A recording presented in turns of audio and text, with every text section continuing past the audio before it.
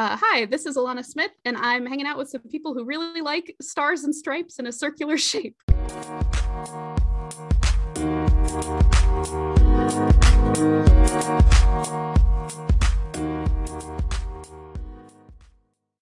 Greetings, Cap fans. Welcome to episode 147 of the Captain America Comic Book Fans Podcast. This is Rick Verbanis. I'm your host, and I am joined by the best gosh darn co-host out there. His name is Mr. Bob Lucius. Oh, Bob. You see, boys forget what their country means by just reading The Land of the Free in history books. Then they get to be men. They forget even more. Liberty's too precious a thing to be buried in books, Miss Saunders. Men should hold it up in front of them every single day of their lives. Say, I'm free to think and to speak. My ancestors couldn't. I can, and my children will. Boys ought to grow up remembering that. Well, that was a beautiful thing, Rick, but I don't have any idea what that is. Oh, okay. Well, that is a quote. It was James Stewart. It had a little bit of a James Stewart sort of. Yeah. That's what he was doing. It was James Stewart. And do you know the movie? I don't. It ties in with our guest. Is it Mr. Smith Goes to Hollywood? Mr. Smith Goes to Washington. Yeah, that's it. I didn't Hollywood. see the sequel. Oh, that sequel was awesome. Yeah, they made a movie about his first trip. That was great. Excellent. Yeah. Mr. Smith Goes to Washington. Yeah. Fantastic. Yeah. And so with having our guest today, Miss Alanna Smith on, I figured we'll tie it in that way. And also the movie came out in 1939, which is, we're talking today about the new Captain America series written by J. Michael Straczynski, which does take place in that time period where amazing. He, explores Steve Rogers right before he joins the Super Soldier Program. Right. Well, that is an amazing confluence of factoids that you put there in front of me, Rick. And I know got me thinking. Do you recall an instance where Steve has mentioned that movie? Steve? Yeah, I don't recall it, but it does. It rings a bell. It does ring a bell. And or maybe, I don't know. Did we have maybe one of our guests that came on the show, one of the authors of the books, maybe wrote about that in one of their books about how Steve Rogers was very much kind of influenced by a Jefferson Smith from that movie. I think that rings a bell too. Maybe. I'm certain Catman mentioned it in his guest appearance. So, well, now there's something I got to look for. Yeah. Figure out if he actually ever mentioned it in the comics. Yeah, totally. It's a great movie. And for anyone out there who's not seen it, see it. If you want to be inspired, go see Mr. Smith Goes to Washington. Fantastic movie. But we are excited today to have our guest on the show, Alanna Smith, who is the current editor of the Captain America family of books. And so she's been on the show before, back it was in episode 86. So it's been a little while. It's been over a year. Yeah. And back then, she was, on to talk to us about the two ongoing series that were coming up. And she kind of shed some light on those. And today we're hoping to do the same. We're hoping that she's going to shed some light on the upcoming J. Michael Straczynski series that comes out in September. And plus, hey, we got to find out what happened. Why did the Sam Wilson and the Steve Rogers series, Sentinel Livery and Symbol of Truth, why did they end? So we're hoping to get to the bottom of that too. Yeah. Well, she was a great guest last time, and a super impressive person. And she gave us a lot of little good tidbits along the way as well. Plus, it gave you an opportunity to link up with Tonya Onyebuchi and get him on the show. So we owe that to her. So we certainly do. Yeah. And we get a little insight too on what an editor does. So she got more into that in the last episode. So if you want to check that out, like I said, I think it was episode 86. And, you get to learn a little bit more behind the scenes, what the different roles an editor does. So maybe we'll touch base on a little bit of that today when we have her on. So Bob, we did get a new review, 5-star review on Apple Podcasts. You want me to read that? Please do. All right. So this is by Fido Rollins, or probably Fido, right? Fido Rollins? I don't know. But did you I posted that on Facebook recently. Did you see that? Yes, I did. Yes.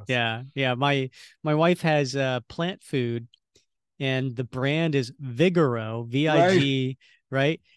And I was like, every time I saw it, I just kept thinking of Bugs Bunny. Right. Yes. Figaro. And so I posted that on, and it was funny how many people who were like, me too. Right. Yep. Yeah. Anyway, so Fido Rollins, he writes, and the title to his review, "They'll have you from hello." Nice. Yeah. I like that. It's clever. If you're looking for a comprehensive examination of Captain America comics, this is the podcast for you. From deep dives into single issues and storylines to incredible interviews with creators and detailed examinations of characters, Rick and Bob provide a fun understanding of the source material with a focus on the values that make the Star-Spangled Avenger a favorite of fans everywhere. Added bonuses are the subject-related hello segments, the organic tangential or tangential? Ooh, I like that. He's added a syllable on it. Nice. Okay, tangential. The organic tangential conversations. Just say tangent. We all, that's the tangent I tend to do. And then the occasional musical number that makes the episodes even more entertaining and relatable. I would highly recommend checking out the associated Facebook group as well for an excellent source of Cap fandom and camaraderie. Keep up the great work, fellas. Wow, a trifecta: the hello, the tangents, and the musical numbers in one review. Well, he's talking about you, Bob. Wow. I have a feeling this might be Megan. Yeah, my wife sent this in. No, anyway, no, that was really, really nice, Fido. We appreciate that. And you really touched on a lot of things, especially the Facebook group, and I'm glad you brought that up. We recently just had a ton of people join the Facebook group. I couldn't keep up with the request for approvals this past weekend, Bob, because I don't know what happened, but there was a post in the group that I'm going to pull it up here in a second. But there was a post in the group. Somebody had posted a question about something that was in issue 750. And, there's like a funeral scene, and then there was this big page of basically blocks and faces, right. Heads, right. Yeah. And then it had, their names underneath, and then they all basically, were making, a comment about the person who had passed, which was the Destroyer. Right. Aubrey. And there was like a dozen different characters on there. And the person asked, I have no idea who these other superpowered folks are apart from Torch, Namor, and Logan. Right. Simple as that. Simple. I don't know who shared this. Now, it had 11 shares. And I don't know who shared this, but this post reached 171,000 people. Wow. I know. There were 232 likes, 163 comments. That's weird, huh? I know. And like, because we have an approval process in the group, because we want to make sure that, these are legit Captain America comic book fans, that, we, as moderators, we have to approve these things. And so I was just getting ping, ping, ping, ping. And because again, there's 163 comments here. And so I was like, what's going on? And then, you preview their comment before you approve them for the group. And 99% of them were like legitimate comic book fans. They were like, oh, well, that's so-and-so. Hey, and they had their comments. For the life of me, I want to know who shared this that got 171,000 people reach, because I want them on my marketing team. Right. Yeah. Maybe this was just a Barbenheimer spillover. Could be. People just standing in line at the movie theater. And yeah, that's crazy though. It is. That's the sort of traction you hope for. Yeah, exactly. But anyway, so join, come check out the Facebook group, Captain America Comic Book Fans. It is an oasis from the rest of social media. There's not going to be political discussions. We don't allow negative comments. You heard me. We don't allow negative comments. Like if someone wants to come in and say, I hate this artist, he sucks. Guess what? That's going to get deleted. You're going to get a warning. And if you keep it up, you're not going to be in the group anymore. And people respect that. And it is a fun group. It's just a bunch of positivity. It's a bunch of just walking down memory lane. A lot of just reminiscing and then talking about new stuff coming up. And so anyway, it's a great group. We have, like 5,000 people in it, and, they're all share the same love of Captain America. That's a great detox site. You got to unlearn some habits if you want to thrive in the Captain America Comic Book Fans Facebook group, but it's well worth the effort, because what you put in, you get out, and it's a great place, and you'll get a lot out of it. Yeah. All right. So we'll make sure we talk about, we got some exciting news coming up for some upcoming episodes. And so we'll share with that at the end of this particular episode when we wrap up talking with Alanna Smith. And I think she's been waiting in the green room a little too long, Bob. We got to get to her. Yeah, let's do it. All right. We're excited to have today's guest back on the show. Alanna Smith has been with Marvel since 2015, and during those years, she has worked on many Cap titles such as The Falcon, Falcon and Winter Soldier, United States of Captain America and Iron Man. Then, in 2022, she oversaw the launch of 2 ongoing Cap series, Symbol of Truth and Sentinel of Liberty. Those series are coming to a close, and a new Cap series by J. Michael Straczynski and Jesus Hayes is launching soon after. We thought, what better time than to have her back on the show. Alanna, welcome. Hi, thanks for having me. Excited to be back. Yeah, we were so happy you're here. And when you were on the show a little over a year ago, you mentioned you were so excited about the concept that writers Jackson Lansing and Colin Kelly pitched to you. And so we had just, I think Zero had just come out. And so we really didn't know much about the new series, and you couldn't get into a lot, but you did say that the concept sets your hair on fire, I believe is what you said.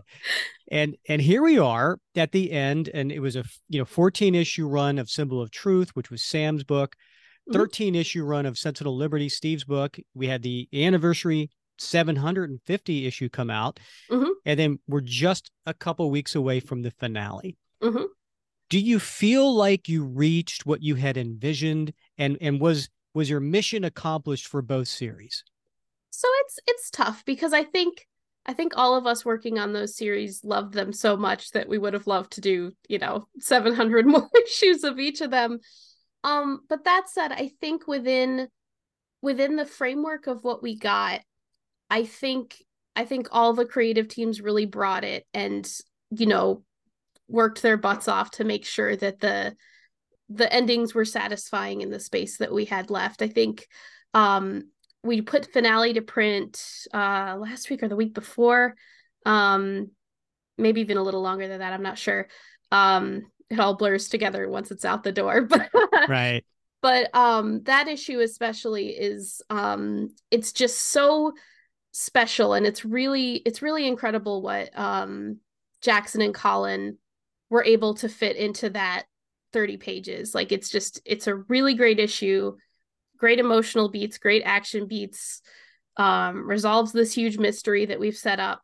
And I think it's really great. And, Symbol of Truth as well, getting to close on the story of how Sam got this new shield, which we introduced but hadn't explained, felt like a really special full circle moment for us. And with both of these teams, when we found out we were wrapping up, I met with both of them and basically said, like, look, I'm not gonna be on your case with these. Like, you do what you need to do. Like, I don't care if there's not 3 fight scenes per issue. I don't care if, we don't have a million guest stars.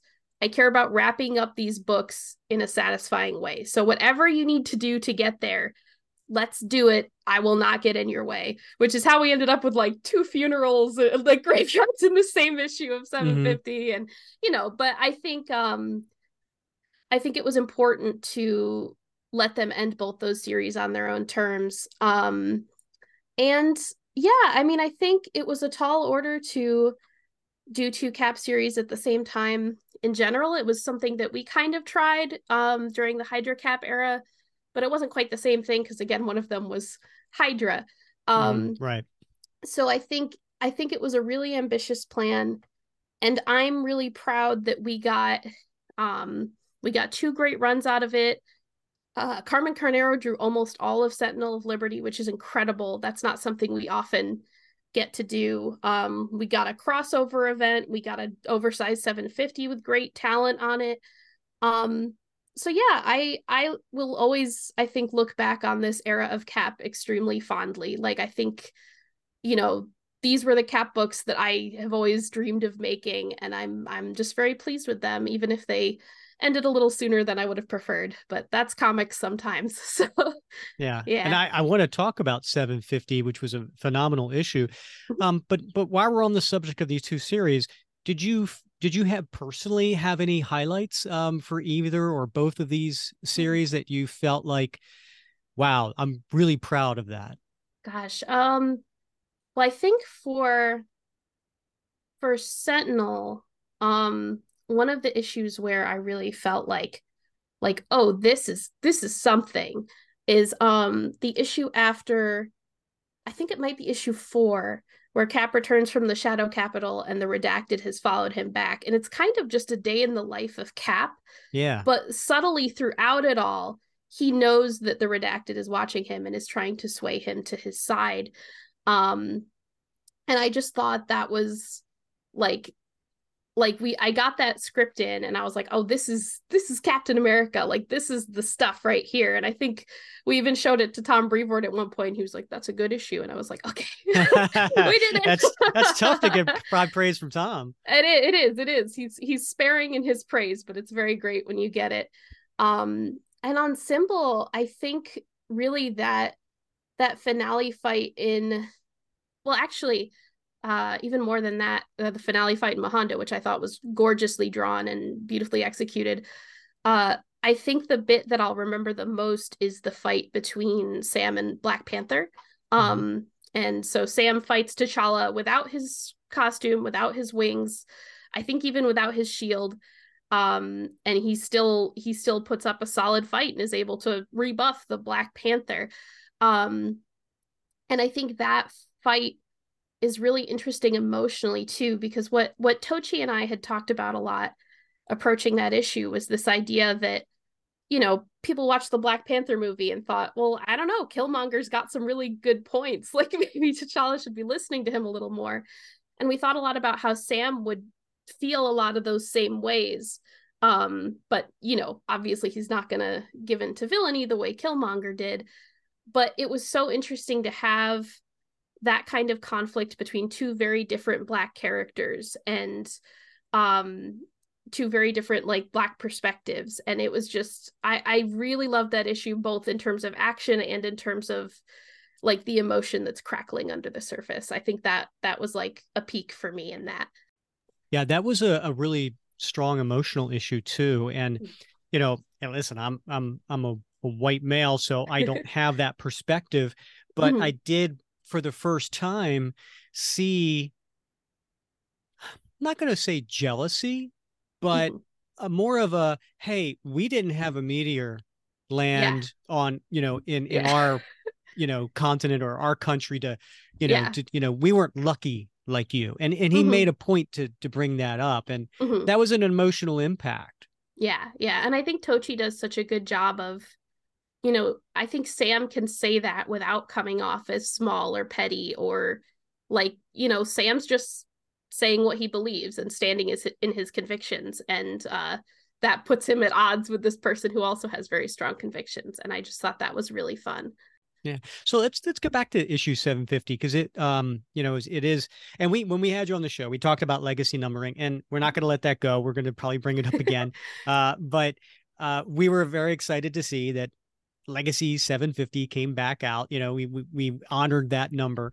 And so here you are at the end of Cold War, and so there's a little bit of follow up from that, but then you also have. And so you have, Jackson and Colin, you have Tochi, but then you have some other creators come in. And you brought in my all-time favorite Captain America writer, J.M. DeMatteis. Yeah. How did that come about? I think really I had a whole wish list of creators I really wanted to get for this. And a lot of it was not very exciting, going back and forth with talent management, being like, who do we have agreements with right now? Like, who can I go get? Like, and I think J.M. DeMatteis was doing work for us already over in the Spidey office, I think, if I'm remembering correctly. So I think in that instance, it was a situation where, like he was already in, we could kind of go to him and he was ready to go. And he was ready to go. Like it wasn't a hard sell, it was the kind of thing where I went to him and he had a story right away and I was like, sounds great, let's do it. And yeah, I'm really happy it turned out the way it did. And I think most of the names we really wanted, we were able to get, which was really nice. And I also think it's a really nice balance of different voices in that issue, in terms of, like, we tried to balance it between classic creators and newer creators, and also just people who hadn't done a lot of Cap before. Like, I don't think Gail Simone has done a ton of Cap, but she's obviously, she's Gail Simone. So I was like, I want to see what Gail Simone will do with a Cap story. And she had one ready to go. Like, she was like, oh, I've had this story about Cap and a bunch of kids that I've wanted to tell forever. Can I do that here? And I was like, yeah, go for it. Like, let's do it. She just won a major award, right? Which did? Gail Simone? Oh, I think probably, but I haven't looked at the results yet. Okay. Because I was traveling a lot this weekend. So. Yeah, you had to San Diego Comic-Con, right? Well, I didn't. I Barbenheimered and then I went to a wrestling show. So okay. It's a lot of entertainment in a very short amount of time. But yeah. So yeah, in general, it was just, going to creators we thought were a good mix and that we thought still had something to say about Cap, and luckily they all did. So yeah. So we've got a number of questions from our patrons that we're gonna sprinkle throughout the chat tonight. So we're maybe kick one off with Grant Baugh, who asks, the last time you were on the podcast, you mentioned that Symbol of Truth was given the legacy numbering in order to cement it as a legitimate Captain America title. Were there other measures you took during these runs to ensure that legitimacy amongst readers? And how well do you think those measures achieved that goal? Yeah, I think there were a few things we did, including Symbol launched first before Sentinel. We worked very hard to make sure that in different places each run was referencing the other. Like, there would be moments where they kind of dipped in and out of each other leading up to Cold War. And include, like, making Ian central to Cold War was a big part of that, because like, Ian is a big figure in Steve's life, but he's also a very, very big figure in Sam's life.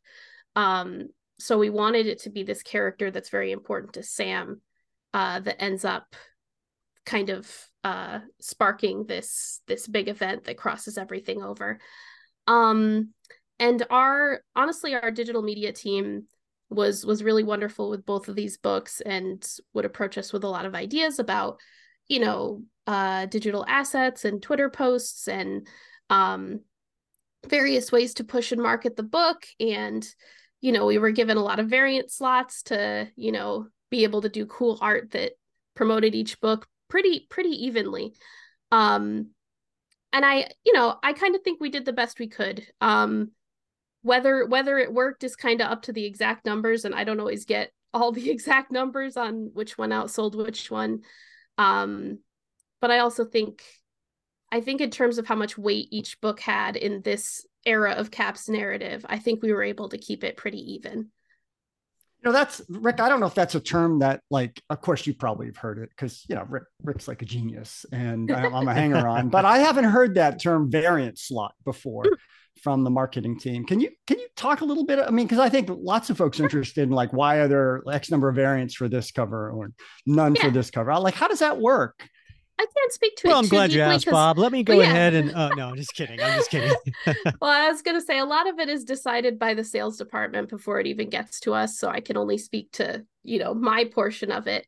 But I know, at least for me, when we are told by sales, like, you have a variant on this issue, the question for us then becomes, like, what image can we put on this variant that's going to sell a lot of covers, and that will get people excited? And sometimes it's additive too. Like, if you have a main cover that's really just a character shot, you might be able to do something more story specific on the variant.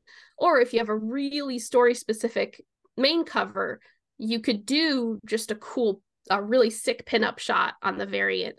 So a lot of it can sometimes act as an extension of the narrative and as an additional tool to show people what's going on in the book and why they should be excited.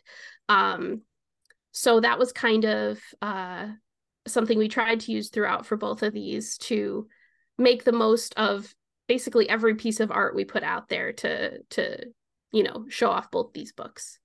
All right, we have another patron who, Matthew Glover, and he asks what I think most of us are wondering. Mm-hmm. How did the editorial office arrive at the decision to end the current ongoing Cap titles in favor of relaunching with J. Michael Straczynski? Yeah, so there's a bit of a misunderstanding in the beginning of that question, which is, if it were up to me, the editorial office, we would have done these forever. So, this is a decision that comes down from, our budgeting departments, our sales departments, looking at what the numbers are and where they're going. And, it's the kind of thing where sometimes even if you have strong numbers at a certain point, they can project out and know they'll hit a certain point later. So really there was no like ending this to do the JMS and Jesus Sai's run. It was more like, okay, these are wrapping up. Like, we just have to wrap them up. So we have to figure out what that's going to look like. And so that was job one, was like, how do we wrap these stories up in a way that is worthy of the readers that have stuck with us this whole time? And so, like, a lot of that initial moment after finding out the books weren't continuing were about that, and were about getting us as much space as we could to tell the stories that we wanted to tell. And then honestly, after that came the consideration of who's next. So at what point in the story did you get this word? Was this before Cold War?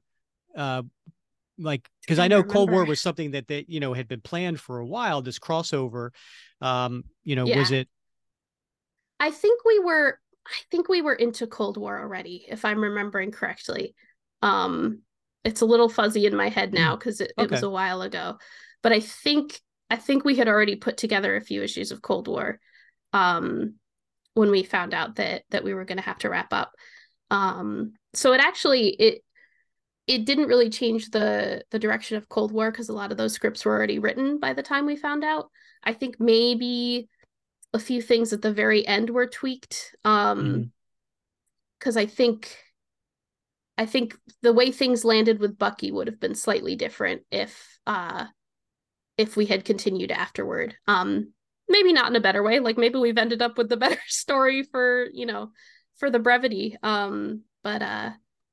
So, yeah, it was a bummer to receive that news, but we did our best, I think.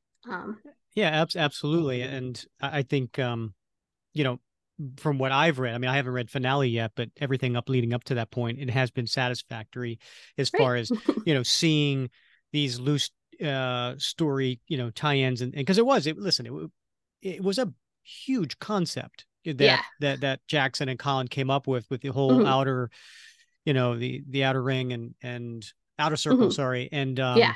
And then what Bucky did to combat that, and bringing Ian into it, Hmm. and revisiting uh, Dimension Z. There Hmm. were so many different elements, but at the Yeah. same time, they really captured Steve's essence. They brought him back as a man of the people. They gave him civilian life, some friends. They really well balanced. I mean, as a huge Steve Rogers fan, I was very pleased with the story and the execution of it. That's great to hear. Thank you. I Yeah, I, I was as well. I always love reading their Steve. So yeah. uh And yeah. Sam was good too. Tochi did Yeah. an excellent job. Don't get me wrong. Yeah. And it Uh, was definitely a different task wrapping up each one because I think for Tochi's, we were almost fortunate that we were kind of between stories. mhm. We had more that we were going to do. We had kind of a, next arc plan. But a lot of that was kind of excised in favor of landing where it felt emotionally right. And we had the space to do that because we didn't have a bunch of, plot threads that we necessarily needed to wrap up. So a lot of it was like, where do we get to a point where emotionally this feels correct? And a lot of it with Jackson and Colin was how do we tie up this? Yeah, Like they had so like much. oh my They're god, we've got balancing a so lot many to do. things. Yeah. So, but luckily I think they are really excellent at cramming a lot of material into not a lot of pages. In a good way. Like I think they're good at getting through a lot in one issue without it feeling cramped. So Yeah. that is our hope for finale, is that it doesn't feel cramped, but it feels substantial. And it sounds like you said 30 issues earlier, so it sounds like it's a larger than normal comic Yeah, as 30 well. Yeah, pages. Mm-hmm. yeah. Yeah. So let's talk about how getting J. Michael Straczynski back to writing comics happened Mm-hmm. after such a long hiatus. Because other than a short story he did in Thor 750, he hadn't really been in comics for over a decade. Yeah. Last working for DC. How did you lure him back? So I can't take full credit here because I think maybe actually not sure who made the initial contact. I think it maybe was some combination of Will Moss and Tom Brevoort. Um so I think Tom's known him for a while. But I think it's the kind of thing where with a lot of these guys, the line of communication is always kind of open.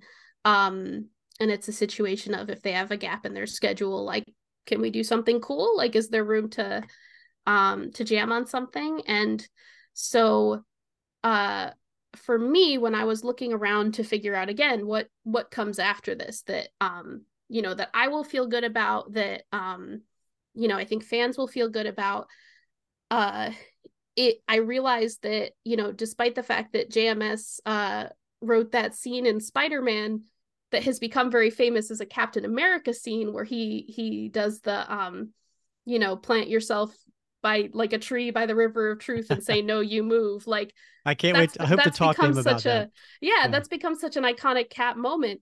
And then I looked and I was like, he's never written the Cap going, and yet he's got one of the main scenes that everyone knows about Captain America. um so I was like, I wonder if there's like an itch there that he's waiting to scratch. And I think I mentioned it to Will Moss, who's my supervisor. And he mentioned that he was working on something with him where he'd written a bit of Cap. And so he sent that script over to me and I was like, yeah, it's a pretty good Cap. Like, let's see if we can do something cool. And he was down pretty much immediately. Like he had been waiting for this call for ages. JMS was waiting. Yeah. He was Oh, very excited. So I correctly read that he was very interested in Captain America. And so yeah, it's just been a lot of jamming on ideas and trying to get to the core of what his take on Captain America is.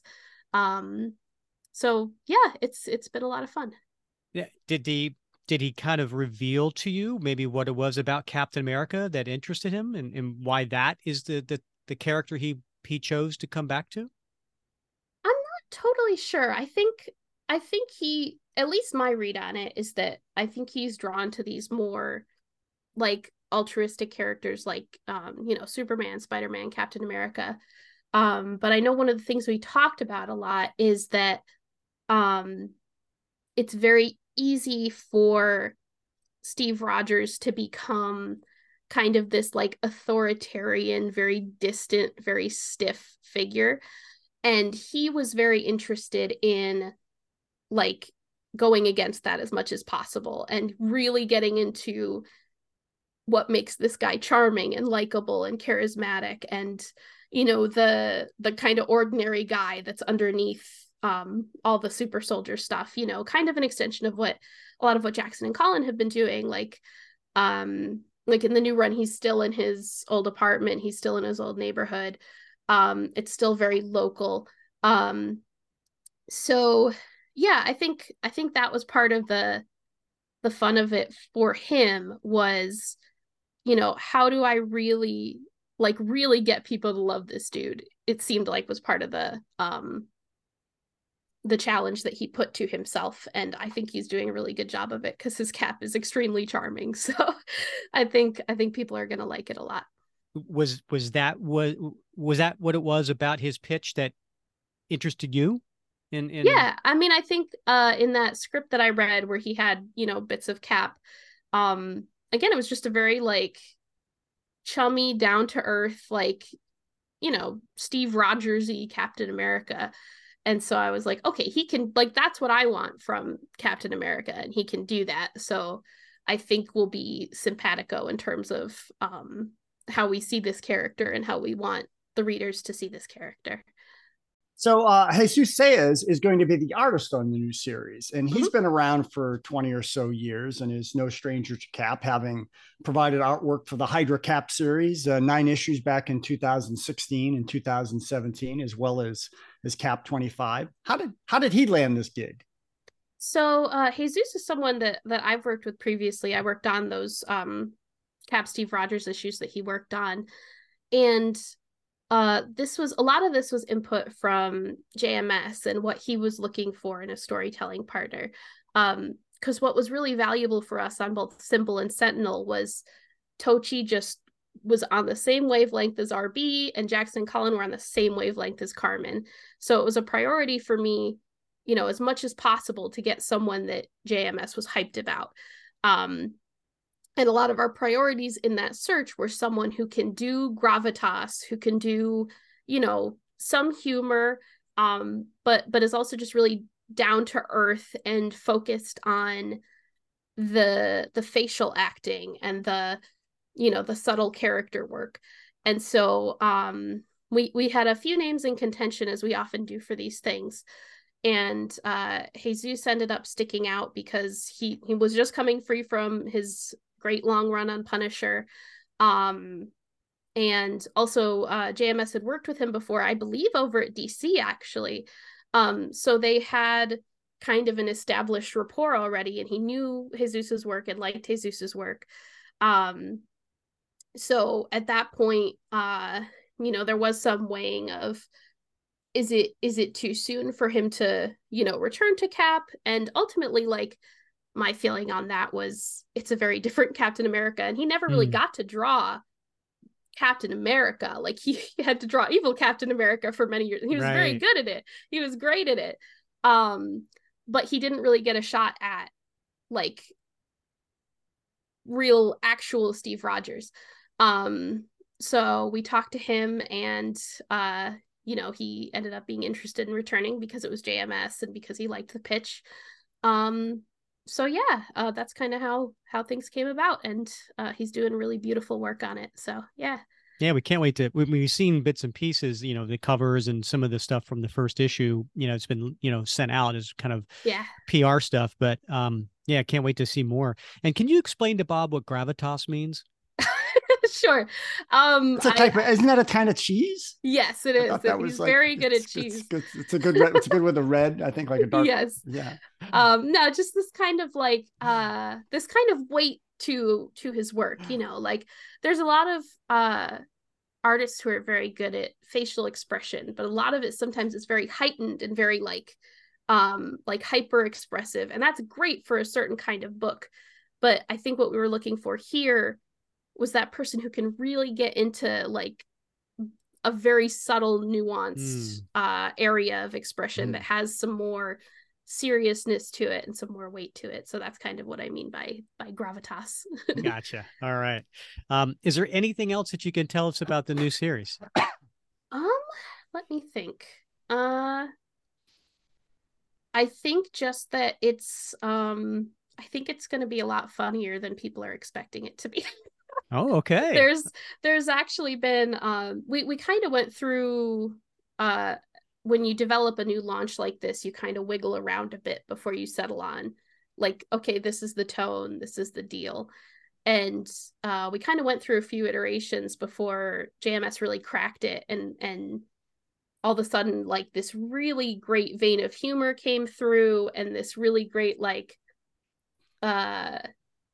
sense of rapport and snap in the dialogue. And it's a very funny Steve Rogers who's in very serious, intense situations, but it's also just very funny and personal, and just really entertaining. I've laughed a lot reading the scripts. And I think we've teased this a bit, but we're also delving into a period of life for Steve that we haven't really seen a lot of before, which is the late 30s after his mom passed away, but before he joined the super soldier program.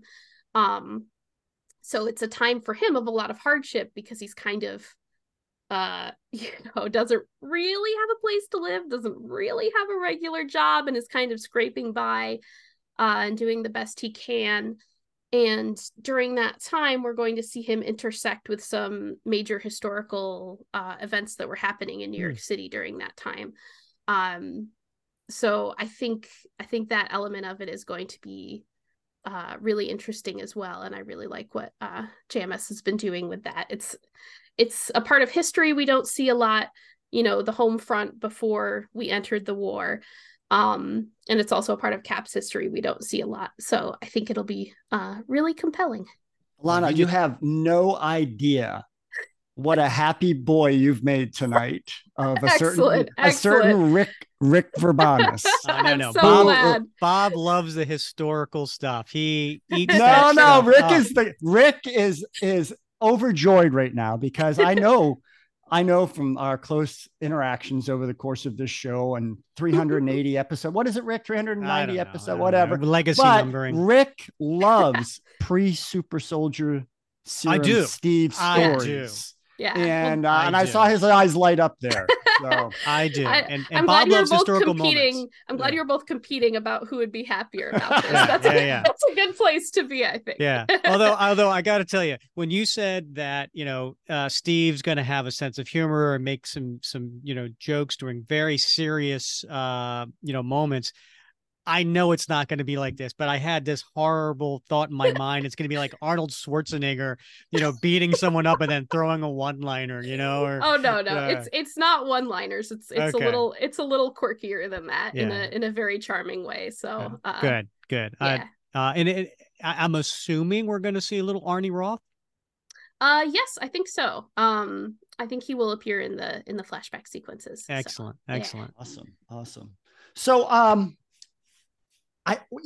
in issue 750, we catch a glimpse of Aaron Fisher at the funeral, and of course he recently appeared in the longer Infinity Comics Love Unlimited series, issues 49 through 54, and which, by the way, I love that story. Thank you. And he apparently gained some powers. He did, yes. Which was shocking when I read it. And so I want to know if that would be considered canon in 616 and if we can expect to see more Aaron in the future and perhaps some of the other captains, network captains as well. Yes, you can. Imminently, actually. I think he is popping up with his new powers in an upcoming issue of Iceman. I don't remember exactly what issue it is. 3, maybe? I don't know. I don't edit that book, so I don't bring off the top of my head. But yes, that was completely canon. All of that happened. He has cool kinetic force field powers now.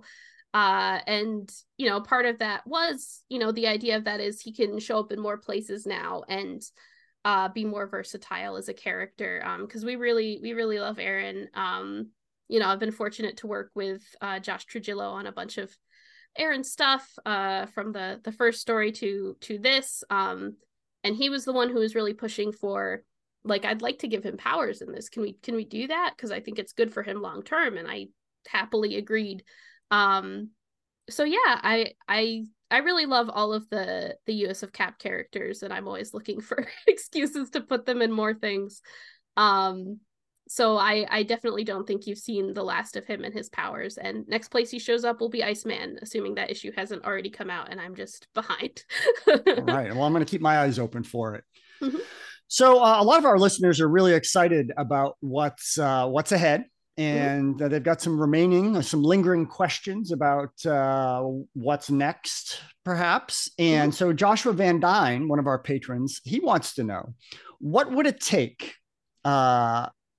And I think he's serious here. He wants to know, what would it take to get a Sam Cap book up and running again to go along with the new Steve book once the Symbol of Truth ends? Yeah. I'll be honest, that's kind of a question we're still working through internally. Like, I want to do it and I'm ready to do it. The question for me is, like, I'm determined to do it in a way that has longevity. And so we kind of tried the thing where we launched both of them at once, and there's still a lot of learning to be done on, I think, what worked about that and what didn't work about that. And it's stuff we're still kind of sorting through. And it's a lot of stuff for me to think about as well, because, you know, I am currently the steward of the character and I need to figure out a way to keep him on the board and keep him active. And, you know, just on a personal level, like, Sam was Cap when I started at Marvel, so Sam has always kind of been my Cap. So that's kind of a center that I always gravitate back to. So yeah, I think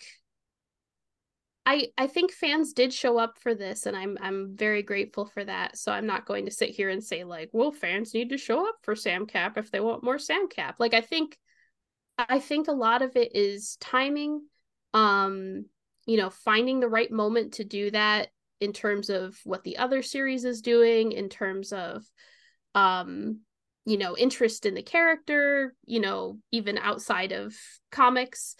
And I think it's something that will happen. It's just a matter of figuring out the best way to do it that positions it for the most success. Because it's a responsibility I take very seriously. And so we're kind of still in the period of figuring out what's the best way to go about this. And I am happy that in the meantime he is the Captain America in Avengers. So that gave me some comfort as the run was ending up, that he's still in books, he's still Cap.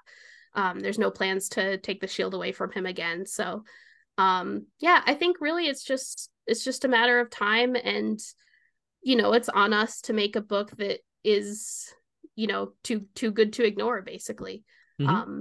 So yeah. All right. Mark Dumier asks, do new creative teams come in with an idea of how many issues their run might last? Is there a minimum you're looking for? And do you think we might ever see 100-issue or longer run again? So I hope so. On the last question, it's one of those things that's very determined by the market and what people are responding to, and, you know, also what retailers are responding to. Creative teams do usually have an idea of how many issues they have, and I think in this case for Captain America, I think we were probably greenlit for 12 to start, like 2 arcs, if I remember correctly. Either 10 or 12. And then I think fairly early, we decided we were going to do Cold War. And so that was greenlit actually really, really early in the process. So we always knew we were driving toward that. And we also knew 750 was in the works, like, really far back, because we had kind of projected out the numbers. So it really depends, though. Like, some new series, you you're kind of like, let's start with a 5-issue arc and see what happens. Or, sometimes we're like, okay, let's start with 12 and see what happens. But a lot of that it's tricky to gauge because it's very dependent on the market and sales trends and what our sales department is willing to greenlit ahead of time, and how much they want to wait and see. So it's hard to say like there's one there's one way we do it, because it's constantly kind of shifting depending on each series and each character, sort of.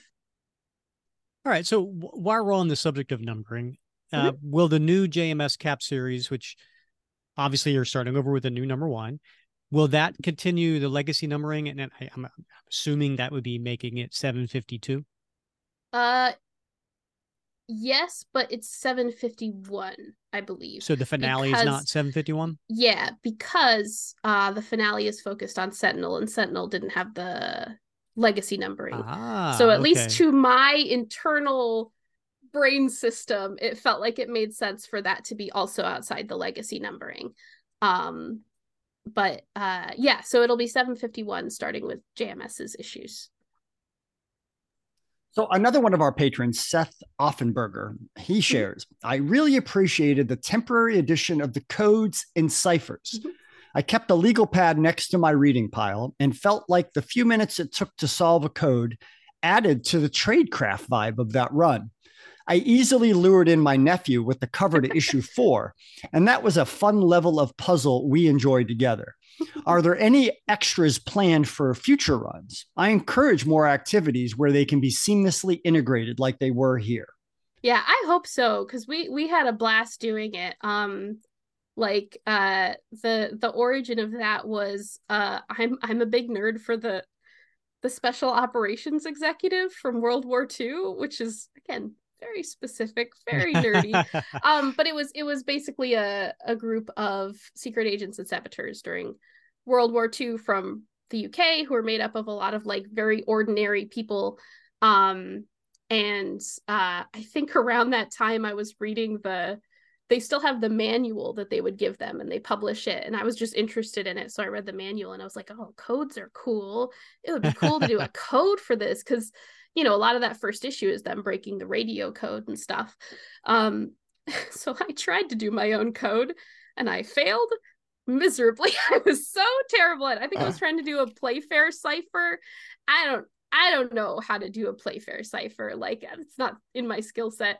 But luckily, Tom Brevoort, back in his like fanzine days and all the colorful past that Tom has had, was very experienced in creating codes and ciphers. So I kind of presented it to Tom and was like, can we do something here? And so Tom was kind enough to come up with a code for me that I didn't understand at all. And then just on the phone with him and be like, Tom, how does this work? I don't get it. And then he explained it to me in a way that I did get. And I was like, okay. But it was a blast for us to do. I think Jackson and Colin came up with a few of the codes, but most of them were me just spitballing things that sounded mysterious. Oh wow, okay. So yeah, it was a lot of fun to do, and it honestly didn't take too much time on our end. So I am hoping that we can do something similar. I just have to figure out what that is, because we don't have like a whole sales department figuring these things out for us. It was just me in a room being like, what can we do that's weird? So well, that's cool that you had a big hand in that. I'm thank you. And by the way, thank you for it not ending up being something like drink more Ovaltine. That is the message that someone sent into us, and someone sent us a coded message after having broken the cipher, which meant I then had to sit there and figure out how to decode something, which I hadn't done at that point. I was like, God, this is a pain. Why am I making everyone do this? But yeah, that was what the message was, which I got a laugh out of. So that's funny. All right, another patron, Ash Barnes, asks, I'm extremely excited about the Thunderbolts book that's in the works, featuring some of our favorite Cap characters like Bucky, Sharon, and US Agent. This makes me wonder, how much are favorite supporting Cap characters will be able to appear in the upcoming Captain America series. Mm-hmm. Will they make some appearances, or will this series have more of a Steve Rogers focus? That is a great question. I am also very excited about Thunderbolts. Are you editing that? Yes. Excellent. Yes, I advocated very hard for that book. And just so everybody knows, Jackson and Colin, that's one of their books that they're going off to, is to do this Thunderbolts book. Yes. So we're really excited to still be working together. Some of this we started talking about, I think, before Cap even wrapped up.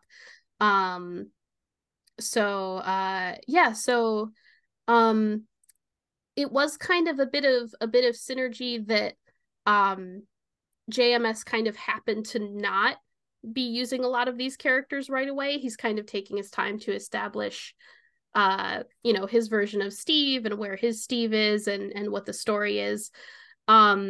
So it was an opportunity where a lot of these characters were free to kind of appear somewhere else, and it worked out very comfortably like that.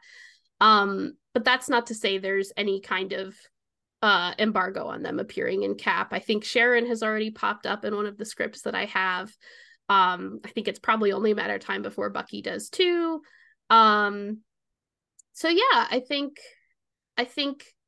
these are things that will feed each other rather than cannibalize each other, and it's just a matter of where JMS wants to use these characters, and it won't get, like, the stories are such that they don't preclude appearances in either place. So sure.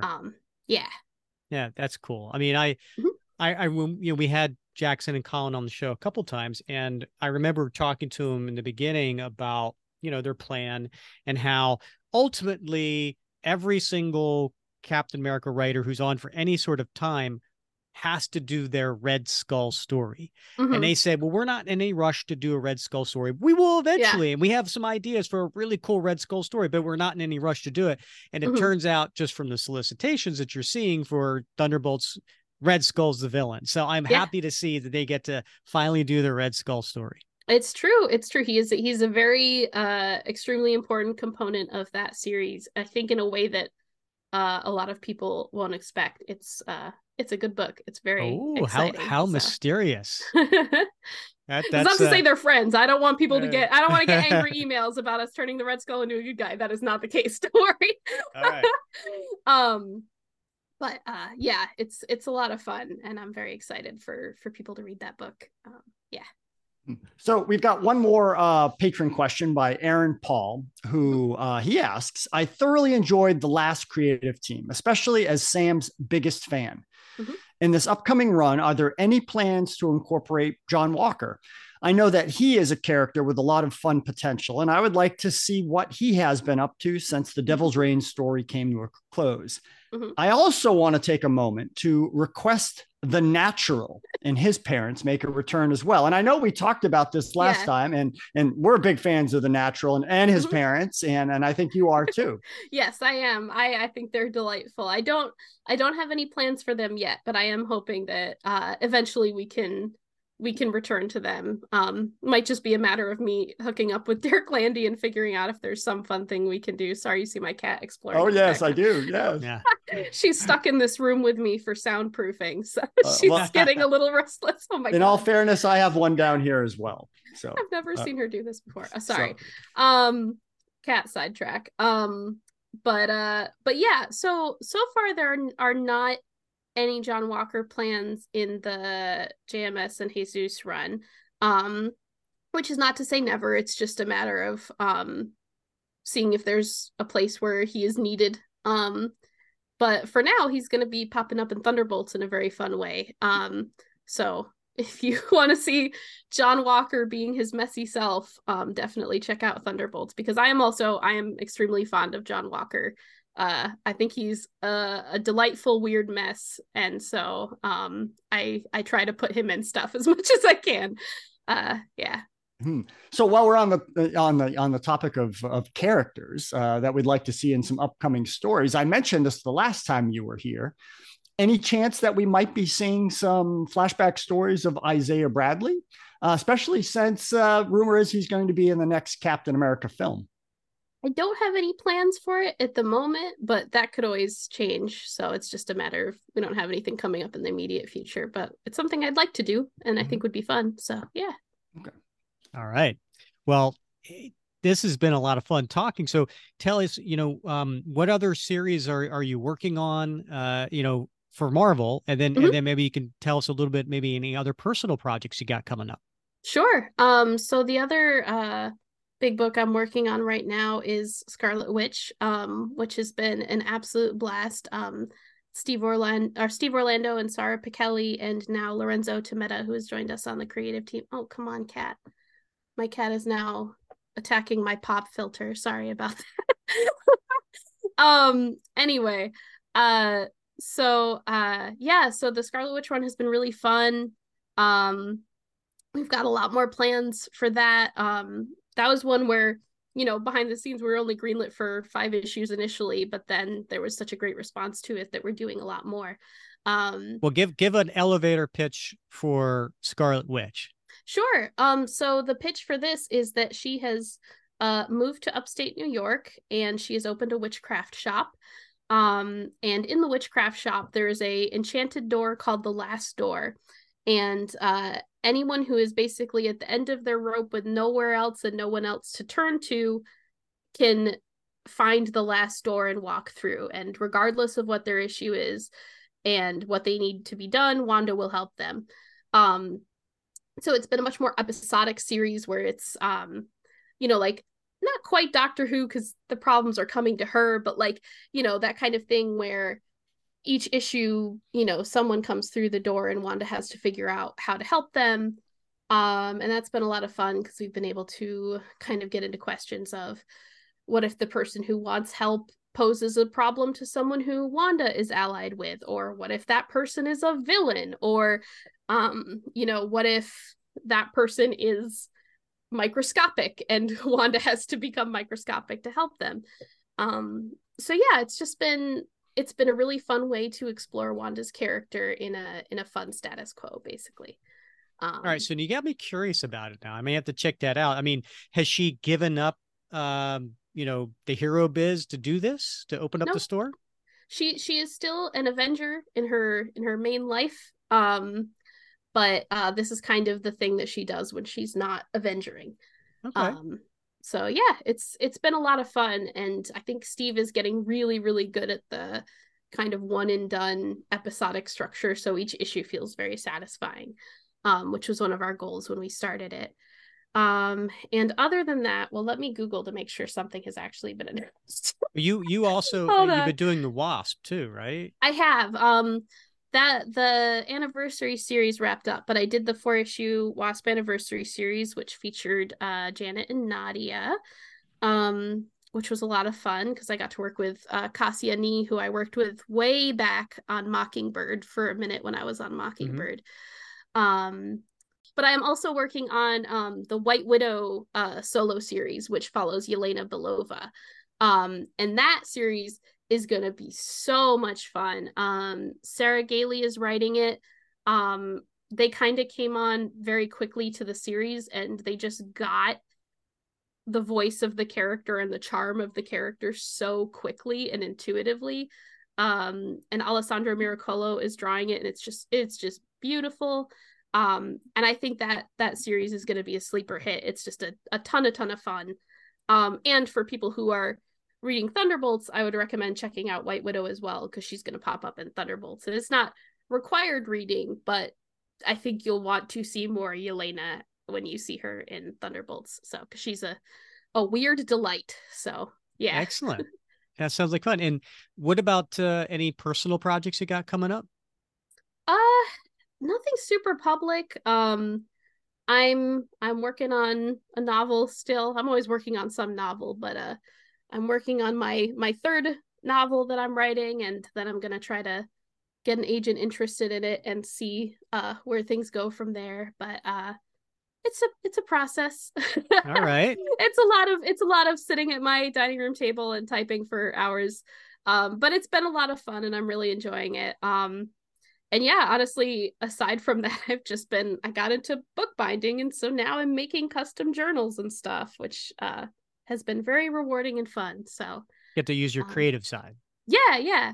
I've gotten big into crafting this year because I think working on comics and working on like a novel to be published, it's been really rewarding to learn how to do something that doesn't have a commodified end goal. Like okay. I can just knit a scarf and have a scarf, or I can, do a macrame tapestry and have a macrame tapestry. So yeah, that's my just crafting art soapbox. for art's sake. Yeah, art's for art's sake. Yeah, I think everyone in comics should take up at least one craft. I think it's very therapeutic. I So, got you. yeah. Well, listen, Alanna, we really do appreciate your time coming on the show. Thanks for the recap of the this cap series that are ending now, and a preview of what's to come. And we're very excited because we know if if it continues with the way it's been, we feel like the characters are in good hands with you. Thank you. You've done an excellent job pulling together fantastic creative teams and kind of overseeing the whole process. So we're just excited to see more. Thanks. That's very nice to hear, and I'm excited to do more. So excellent. All right. Well, that was a really fun conversation with Alanna Smith. She's such a joy to have on the show. Really is. Yeah. Just, professional and personable and engaging, and I always get like some little tidbits, that stuff I didn't know before, just even the technical stuff. I love that stuff. Yeah. That's such I'm sure like any job, you have your good days, your bad days, and, it becomes a rut after a certain point, but that's gotta be kind of cool, helping shape, a laundry list of characters, and by pulling in, different creative teams and helping work with them on ideas and overall themes, and just having your hand in that to kind of put your own little mark on some beloved characters for a little brief period of time, but still that's got to be fun and exciting too. Yeah, it's a legacy, right? I mean, to have that, your name is on that forever, and that's got to be a pretty cool feeling. And she's got nowhere to go but up. I mean, she's relatively young, and she's got just a bright career in front of her. Oh my God, Bob, you just reminded me. This is not a period of my life that I like to talk about too much, but there was a period where, I don't know, half a year, 10 months. I don't remember.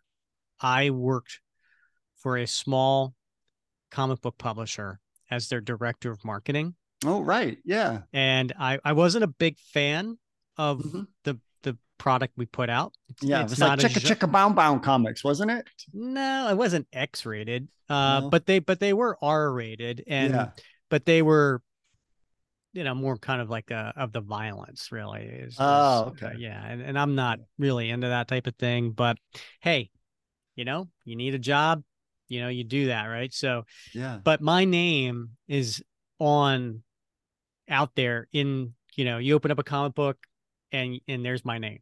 Wow. Rick Rabanus, director of marketing. And so that's out there forever, and I'm not exactly proud of it. Wow. Yeah, that's something. I guess. Wow. I guess. So we talked about the new Captain America comic book series coming out by J. Michael Straczynski. I think we're all very excited for that. That's going to come out in September. And so if you're listening on the day that this podcast comes out, which is August 2nd, you have just 5 days to go to your local comic shop and make sure that you order, put in your order, because they have retailers have what they call a final order cutoff, FOC. And so that's when they can adjust their sales numbers up or down, depending on what kind of feedback they get from their customers. And, I used to own a comic store. This was a very, very important part of my job, because, you never want to order too much, because then you're stuck with inventory. It's not returnable. And you don't want to order too little, because you sell out, and then people don't want to come back to your store because they can't get what they want. So it's a very, very important thing. I say all that is August 7th is the final order cutoff date for Captain America #1. Now, it's not to say that you can't go in and ask for it after then, but it'd be really helpful to your comic book store if you did it before then. And but whatever you do, make sure you put your request in to get Captain America #1 coming out in September. I will indeed do that, Rick.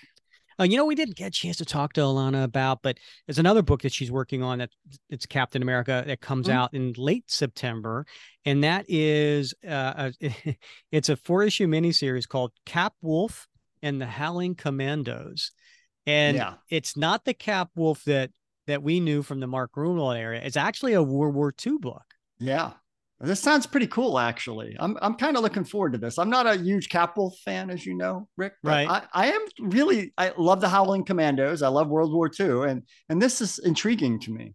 Yeah, Cap gets bitten by a werewolf, and he becomes a werewolf during World War II, and then the fun and excitement and insanity ensues. So that comes out late September. I think the writer on that series is Stephanie Phillips. So again, make sure you let your retailer, your comic shop know that you want to add that to your pull list. Yep. Gonna do it. Actually, I already did it tonight, Rick. Oh yeah? Yep. Excellent. So Bob, I am so excited about some of our upcoming episodes. Next episode, we're going to go back to Dimension Z. So we've been covering Castaway in Dimension Z, which is a volume 7 series that came out in 2013, written by Rick Remender and art by John Romita Jr. We've covered the first 6 issues. There's 4 to go. We've been doing this the second Wednesday of every month. And so next episode, 148, we're going to be covering number 7, and the story's getting good, Bob. It is getting good. It's getting tense. I believe we left on a cliffhanger. Yeah. Again? Yeah. Yes. Yeah. Yes. Then come back episode 149. We're going to take a trip to 1972, Bob. Oh, groovy. Can you dig it? I can. Right. We're going to do Captain America 151 and 152, which was a story featuring Mr. Hyde and the Scorpion. All right. Then episode 150, you got to have a special episode when it's 150, right? Right. Yeah, we're gonna come back to our Nightcap series. Nice. And so that's when we have patrons from the super soldier level join the show, pick the topic, and so we're gonna have Matthew Glover, and he actually invited another patron on the show, Ash Barnes. Now she's been a long time since she's been on the show. Yeah. That was back when we were covering the Captain America and Winter Soldier TV series. But yeah. So the two of them are going to be on the show, and they have a fun top 10 list that they want to do as the topic. Exciting. Yeah. And that's going to be top 10 versions of Captain America. So yeah. How fun. I know. And then Bob, I'm super excited. I'm a big fantasy football fan, right? I know you are. Yeah. Yeah. And I'm a big fantasy fan. So, are you? Yeah. Excellent. So, yeah. Like different thing, but whatever. No? Oh, okay. There's no football in my fantasies, but whatever. It's fine. I'm gonna accommodate here. Okay. Well, I appreciate that, Bob. So we're gonna combine my two passions, Captain America comic books and fantasy football, and we're gonna have a Captain America fantasy draft where you and I are going to draft characters for our own teams. Okay. More details to come. All right. I'm just throwing it out there. Yeah. That's going to be episode 151. So you piqued a lot of curiosities out there tonight, Rick. I'm so excited for this particular episode, Bob. Yeah. I've already planned my fantasy draft strategy. Oh my gosh. I totally have. Yeah. Do you have snacks? Hell yeah. Okay. Of course. There might be a brewski involved too. Who knows? Okay, great. I think I covered enough. What do you think? I do, Rick.